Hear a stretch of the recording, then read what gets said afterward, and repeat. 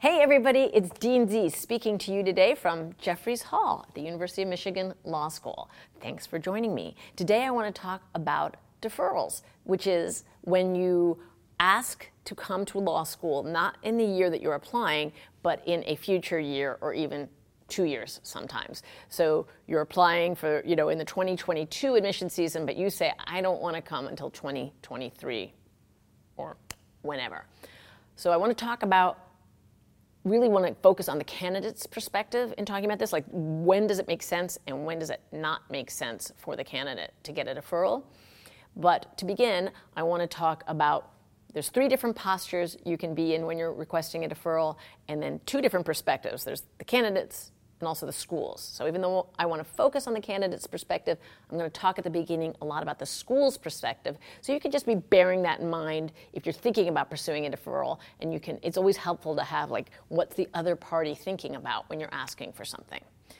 Before we start about any of this though, I want to talk about one category of deferral that I'm not really thinking about, which are emergency deferrals. Like, you have committed to come to the University of Michigan Law School in fall 2022, and then something happens during the summer. You get sick, or a family member has a crisis arise, or you have trouble getting your visa, or whatever it is, something that really makes it impossible for you to enroll in 2022 as you had always planned.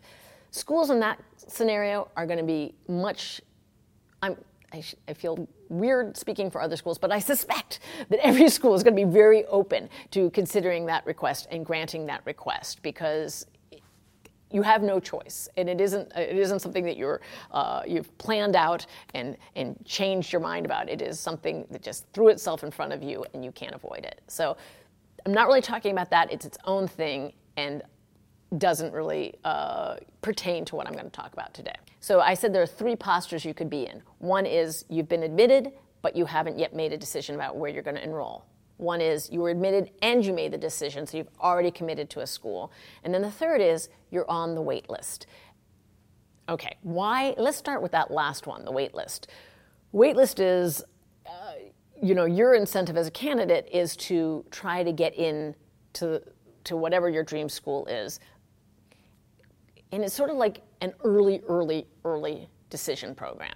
So you have to be really sure that this is the school that you want, and you have to be really sure that you want to go to law school. I'll get into that more in a moment. But being on the wait list is, it's your opportunity to actually get your foot in the door in the school. In admission, if you're admitted or you're already committed, it's a different scenario, of course. You're already sure that you can get into this school, and so it's different considerations pertain. What's the school's perspective on this? If you're an admitted student, they may think, well, we already liked you. You were a good candidate, and now you're going to be perhaps an even better candidate because of whatever it is you have planned during that year. So they'll be focused on what is it you actually intend to do. The other thing that they will be thinking about is, are we pretty sure you will enroll in the year that you say you're going to enroll? Like, what is it you're doing? And is there an obvious end date? Or is it something that might just keep going on and on and on, and you're going to want multiple deferrals? The latter is not great for schools, so that's something to bear in mind. If you're already committed, same considerations pertain there. Good to great candidate, and then do we think you'll enroll? But then there's another consideration too, which is the enrolling class size. So if you've already committed, a school is counting on you. Some schools typically over-enroll a little bit because they expect a certain amount of melt during the summer, so they're expecting to have some deferrals. So they may be very open-armed about your request to come in another year because they're counting on that. Other schools, on the other hand, are sort of a just-in-time delivery kind of situation where they have exactly they have exactly the class size that they want, and if you withdraw, then they have to find somebody on the wait list, and maybe they don't want to do that. So that's going to affect the way a school approaches this. And then finally, for the wait list, there's also an enrollment management consideration there. All the same considerations apply as we already discussed, good to great, will you show up? But then there's also how many people do they want to have admitted for their next year's class before that season even begins. it's sort of a balance. On the one hand, it's nice for a school to already have some people that they know they are counting on. But on the other, they don't want to get too far out over their skis and, have half of their class admitted as deferral. So there's a balance there that a given school is going to have to strike. And it's hard for you as a candidate to know what that is, but it's worth keeping in mind as just understanding where the school is coming from. Now, let's focus on you, the candidate, which is at the heart of what I want to talk about. There's sort of two different models for why you might request a deferral. One is what I think of as sort of like a developmental model, and one is what I think of as a delay model. I'm going to talk about delay first. Delaying is, I'm not completely sure I want to go to law school, or I'm not completely sure I want to go to this law school. I think I could do better. This was a rough admission season, and this school's okay, but I really wanted to go to someplace else. If that's what you're thinking, I'm going to say don't defer. Don't go to law school this year, but don't defer. Because when you're deferring, you are committing to a school. Schools will have different policies about what they expect from you. Some schools require you to withdraw from all other schools and not to apply to any other school, and they won't budge on that. Now, if you've made that commitment, you obviously can't serve the interest of, I wanted to go to a different school. So, you could do it, and then you could break your commitment, but we frown on that. That's not a great thing to do if you're going to be a lawyer. Try to get out of that habit. I understand, too, though, the desire to have like a bird in the hand. I get where you're coming from on that, but it's just bad form. Just take the risk, have the confidence in yourself, and, hard choices. But nobody ever, if you're thinking you want to delay because you're of some uncertainty about what's the plan, listen to that. No one ever regretted taking a little more time before going to law school, and there are plenty of people who come when they're not listening to that internal voice saying, I'm not quite ready, and then they do regret it. And it's very, very hard to get off of the law school train once you start. It's just psychologically really hard to step away and take a year off and do something else, and it can affect the way your career plans go too. Employers might view you with some skepticism if you tell them, well, I took a year off because I wasn't sure if I was into law school, but now I've decided I am. That's something that you have to explain, and it's just easier not to have to do that. It's easier to just get all that out of the way before you start at law school. Okay, I think I have adequately covered the delaying mentality approach to things. So let's talk about development. That would be, you're sure you want to be a lawyer, you're sure you're happy with the school you have as an option, but you have some opportunity that has crossed your path that you think will make you a better law student, a better lawyer down the road, and just perhaps more developed as a human being generally. Any of those are valid reasons for wanting to take a deferral and make a lot of sense. So you want to be able to articulate that, explain that, and make the case to a school, because that's good for you, and schools should want that if that is indeed the reason you are doing this. Like I said at the very beginning, they already thought you were a good candidate, they admitted you, and now you're going to do something that makes you an even better candidate, someone who they're going to be even more excited to have walking their hallways in a given year. So, and that will perhaps enhance your job prospects down the line, and just enhance your ability to be learning in law school. So that makes a lot of sense to me.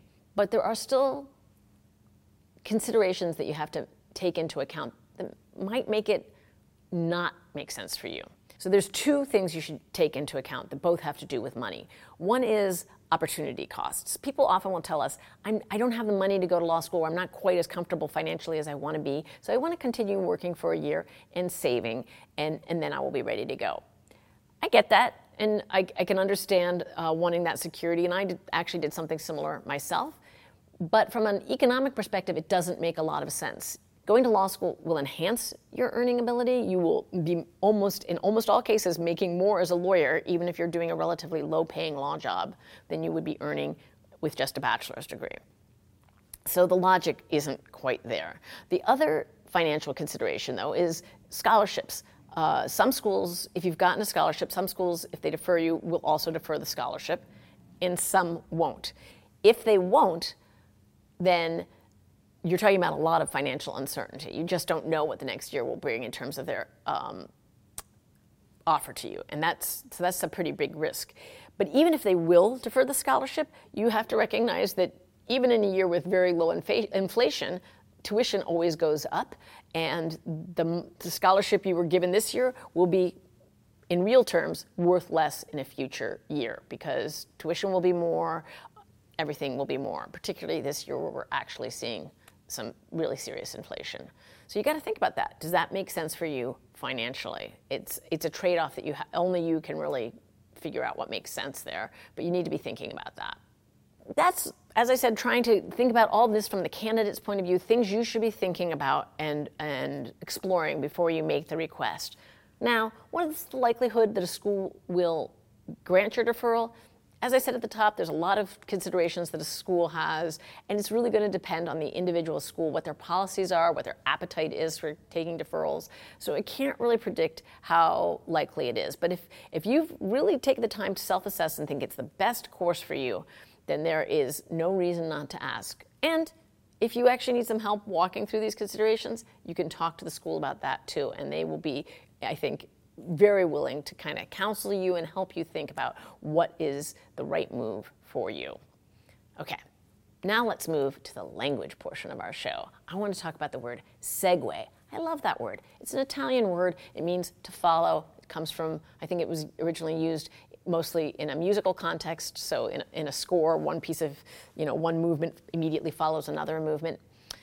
But it is also, as you may perhaps know, the trademark name of a product called a Segway, which is the little thing you ride on with the handles, like that the mall cop had in that movie that I can't remember the name of. RIP, by the way, because it stopped existing at some point during the pandemic after like 21 years. So let's take a moment to be sad about the absence of Segways. But anyway, the two words, although very similar in meaning, and I'm sure the Segway people with the product very cleverly were thinking, I think, about the Italian word when they named their product.